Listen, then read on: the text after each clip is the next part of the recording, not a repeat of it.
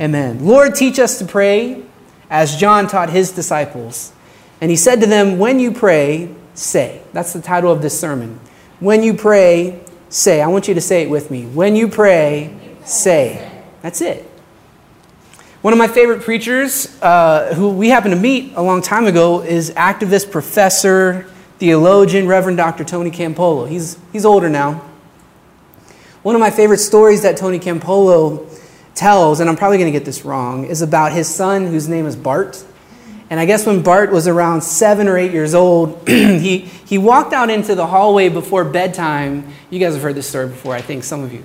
And he stands in the middle of the hallway and he goes, Ma, Dad, I'm going to be praying. Anybody want anything? And it's one of my favorite stories because to me, it's the perfect embodiment of how many of us were raised to view prayer. I'm going to be praying. Anybody want anything? I'll do what you're not supposed to do when you preach, and that is to give you the meat of what I'm trying to say up front, and that is simply the primary purpose, and we say this all the time. The primary purpose of prayer is not to coerce God into doing our will, but to form us, to be transformed into Christ's likeness so that we will do His will. So it's not about getting God to do our will. It's about getting us, through prayer, to be transformed so that we will do God's will. It is not so that we can say, I'm going to be praying, anybody want anything? Prayer is not transactional. Prayer is transformative. It is not transactional. It is transformative. I come from a tribe that defined prayer, and maybe you did too, as simply talking to God. And I like that. I think that there's something there. Many times I find myself simply talking to God. But where I think that definition falls a little short is how it reduces prayer down to another category of, and listen to the language here, it reduces prayer to the category of spiritual activity shackled to a culture of personal originality and spontaneous individuality, which then becomes malformed prayers, right? These are prayers with the self at the center. Prayers that are more characteristic of a child's wish list for Santa Claus or a honey-do list at home than faithful praying. Prayer seen this way can be viewed as a way of harnessing what Brian Zahn calls harnessing omnipotence for the self, for one's own desires. This type of prayer mirrors a consumerist economy, a materialist culture. You guys ever seen Pinocchio? Right? So you got, what's his name, Geppetto? Yeah. And he's got strings attached to Pinocchio. And you can't see Geppetto, but you can see the effects of his strings.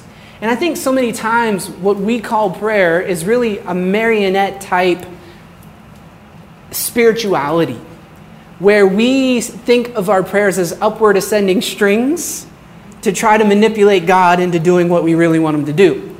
That's one critique I would offer of the tribe that I come from. But the tribe that I come from also highlights those who believe to be, here's a word, ecclesial exhibitionists of prayer. Meaning folks that are really good at praying in church. And the tribe that I come from, they call them forward, these individuals, in high church moments to perform their prayerful exhibitionism. And the tribe that I come from also has a special name for people that they consider to be efficacious when it comes to prayer. Folks who like to pray long prayers, or maybe, this sounds crazy, but these are people who they believe are very productive in their prayer life, and they call them prayer warriors. And so we have these ecclesial exhibitionists, and in our communities of faith, we have prayer warriors. Here's another one. The tribe that I come from has been known to start what they call prayer chains, which to a certain degree is rooted in the belief that if we accumulate a critical mass of prayer, then the divine is forced to act. Side note, at best, this is a unifying communal activity, and at worst, it's just another way to gossip. But this way of thinking about prayer denies what Christ reveals to us about God, and that is mainly this. Critical mass, God doesn't need it. He's good enough on his own. to not depend upon you and your critical mass to be good. He is good all by himself. And the minute we start to think that it's our participation and our efficacy that makes prayer what it is, we rob God of God's power, of his goodness, and we transform God now into an unjust judge. Remember that story that Jesus told? We transform God into an unjust judge that we now have to really, would the word be like pester? We have to get God to act through these things. So many times we feel like the prophets of Baal, calling on the name, on their God, from morning till noon, crying, and then when crying didn't work, cutting. And I can't think of a better metaphor for the way many folks in the church view their spiritual life, getting God to do what they think God ought to do.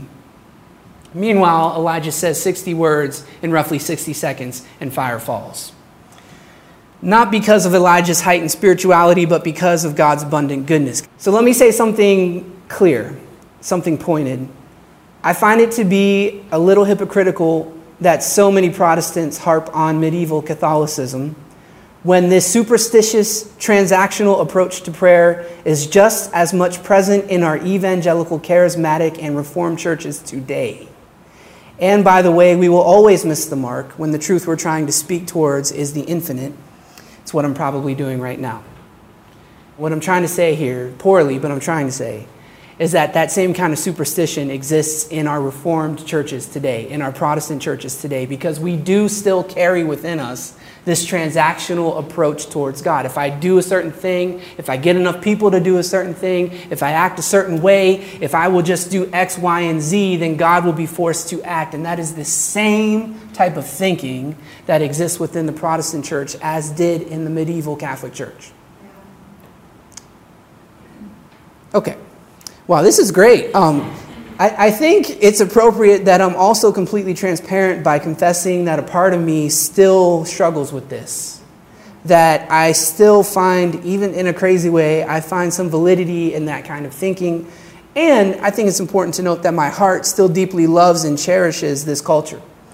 In spite of the fact that I've seen many people scarred and hurt and burned out by this, but at worst, they completely walk away from this kind of spirituality because when it fails, and it always does, what always fails is this. I think I can get God to do what I want God to do if I just perform a certain way, right? It's performance-based spirituality. That will always fail you because there is always going to be that loved one who dies. There's always going to be that person that you got the whole church to pray for, that you had the prayer chains going, you had everything at high operation, and that person's still going to die. And here's what happens. I was at the doctor's office a year ago, and I was having this wonderful conversation with somebody who was funny, he was great, and somehow he brought up church, and then his tone changed, like very quickly it changed. And he said, I'm done with church, I'm done with God, I'm done with prayer.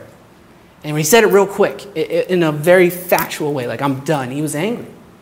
And I said to him, why? What's the deal?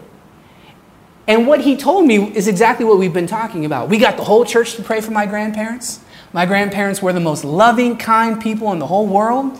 They served, they gave, they prayed. Everybody was praying, and they still died.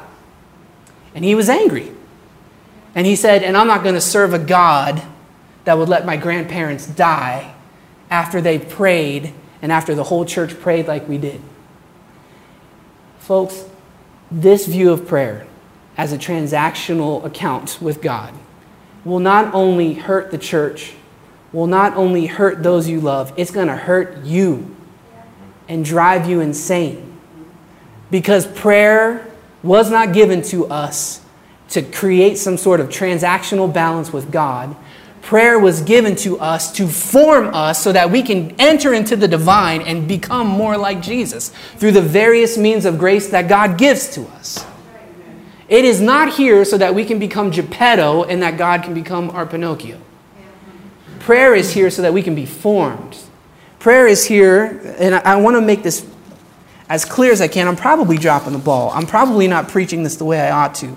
But beloved community, please hear me when I say this. The primary purpose of prayer is not to coerce God into doing our will, but to be transformed so that we can do His. Prayer is transformative, not transactional. It is not so that we find an efficient escape hatch from the realities of life. Life is going to happen. It will happen to all of us. But prayer is given to us so that we are formed and rooted and anchored to Jesus Christ, the cornerstone, who promises not to get us out, but to be with us through it all. It's not to rescue us and to get us out, but to be with us. He is with us through it all. Christ Himself knows what it's like to have unanswered prayer. In the garden, He prayed. I mean, think about it. Here's God coming to us as God's revealed self, praying to God, and God does not answer God's prayer. The theological weight of the fact that Jesus prayed a prayer that God did not answer should really transform the imaginary pretenses that the church has. But because we have believed in pagan prayer, and this is what I'm saying, indulgence is pagan, but so is the superstitious approach to prayer that we find in the church today. And this might be harsh, but I believe it to be true. We have to look at God in the flesh not answering God's own prayer. But here's why Jesus didn't drop the ball, right? Did He pray an unfaithful prayer? Nope. Because He winds up the prayer with the most faithful prayer you could ever pray, which is this: but not my will, but yours be done. That's the perfect prayer. Is this all right? I'm going to try to finish this up. Maybe you're like me. Growing up, I treated prayer as a genie in the lamp. I'm going to be praying. Anybody want anything? Transactional. I probably still do. And that's just me being honest from this pulpit. I probably still pray this way. But my heart is to echo the verse that we read today. And that is, every day I want to enter before the divine and ask Jesus Himself, Lord, teach me how to pray. Praying is not just talking to God, because guess what? If I'm left to my own devices, I'm going to drop the ball. I need Jesus to teach me how to pray. And I love the fact that Jesus loves us enough not to leave us to our own devices. And when we echo the cry of the disciples in Luke 11, Lord, teach us, He does teach us. How does He respond? He doesn't just answer with talk to God, but instead He gives us a fixed form of prayer. Y'all know already that the reason why I'm here is because I see the Spirit moving within fixed form. And it makes a lot of people that I interact with on a daily basis question me, because they never have seen the Spirit in the fixed. They've never seen the Spirit moving within fixed form. But if the Spirit didn't move within fixed form, we'd never have Jesus. Because the Spirit came and it gave us a human being that entered into history in a very fixed way. If you don't think God can move within fixed form, you're denying the incarnation, and dare I say, you're playing with some very destructive thoughts about God. Jesus didn't shun a fixed form. He became incarnate and was made man, as we say in the Creed. But then the fixed form of God coming to us in a tangible, fixed way also gives us fixed things like teaching. You can read Matthew chapter 5 every single day of your life. I promise you. As much as we as charismatics and Pentecostals love spontaneity, Matthew 5 is never going to change. It's fixed. But the Spirit is, you're never going to read it the same way twice.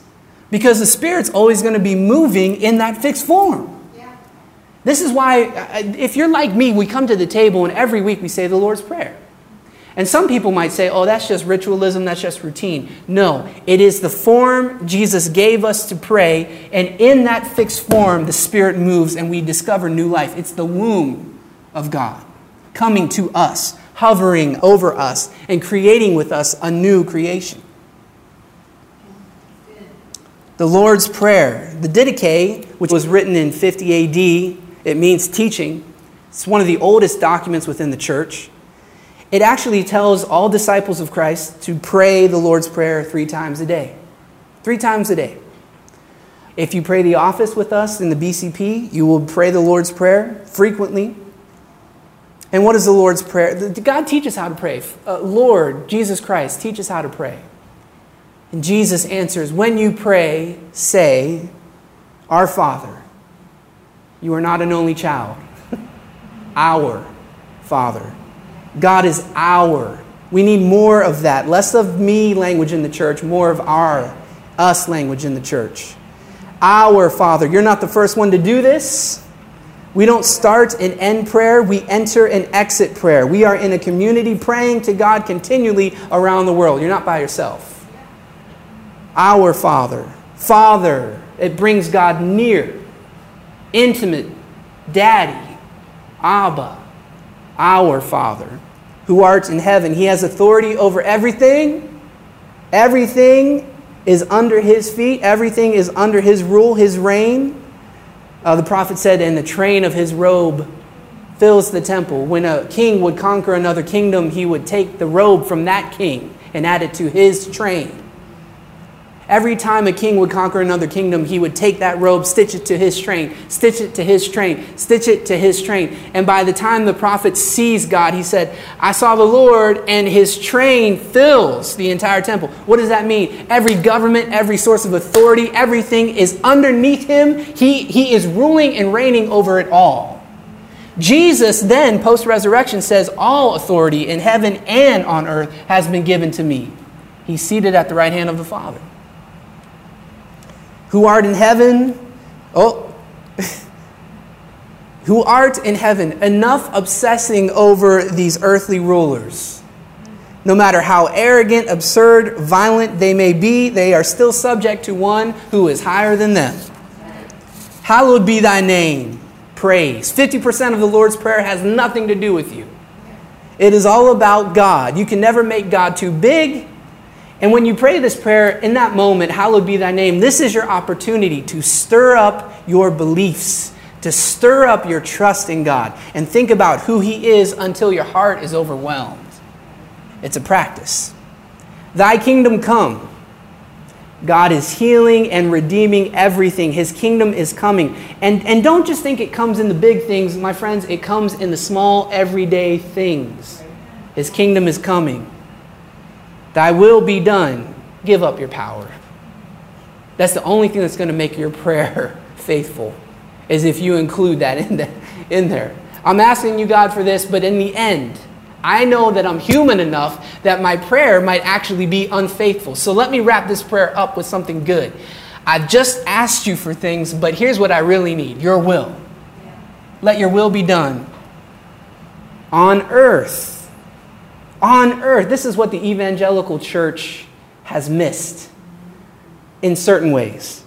On earth. We are not saved to get us out of here. This is not some sort of beam me up Scotty thing.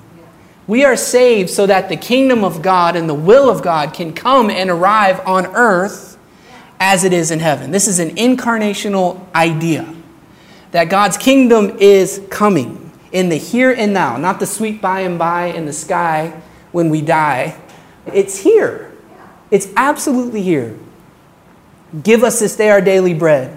Continual reliance on God. This might be a little bit controversial, but I'm going to say it.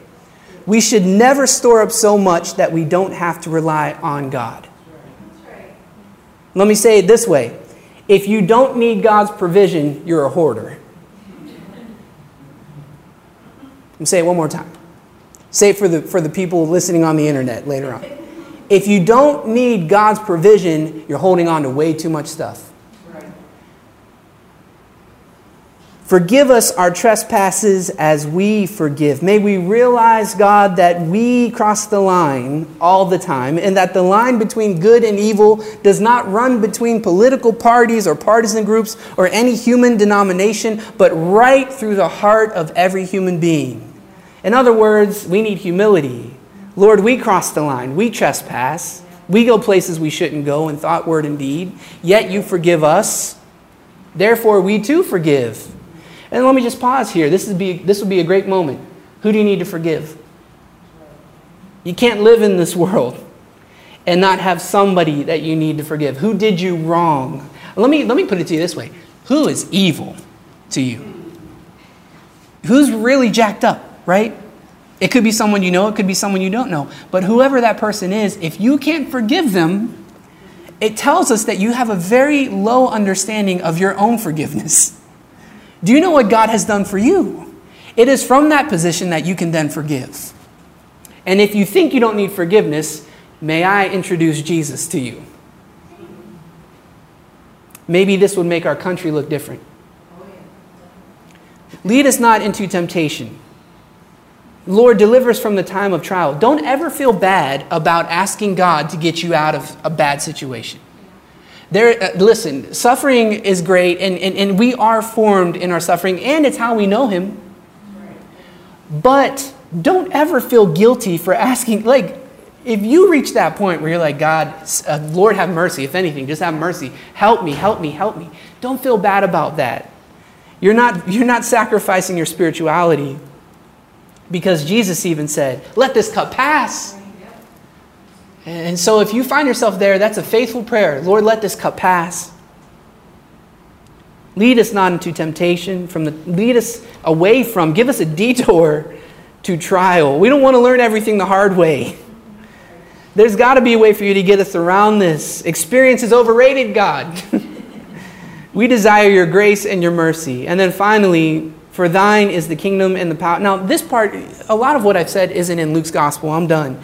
But a lot of it isn't in Luke's gospel. We kind of take Matthew and Luke and then we put them together.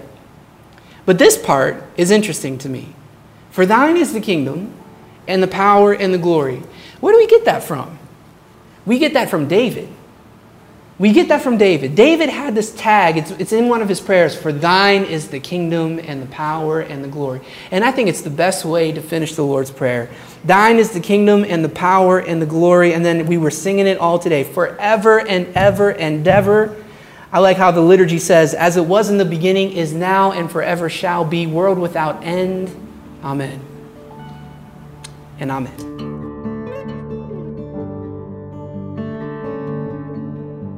Thank you for listening to the Sacred Commons podcast. You can find out more about us at our website, thesacredcommons.com. If you feel connected to this ministry in any way, we appreciate your support. We appreciate your partnership. It helps us continue to do this work in the city of Youngstown, where we are happy to be launching a new church plant. Finally, why don't you come and join us for a service? 323 Wick Avenue at the beautiful St. John's Episcopal Church. We meet in the chapel. Come and worship with us. We'd love to see you there. Now may the Lord bless you and keep you.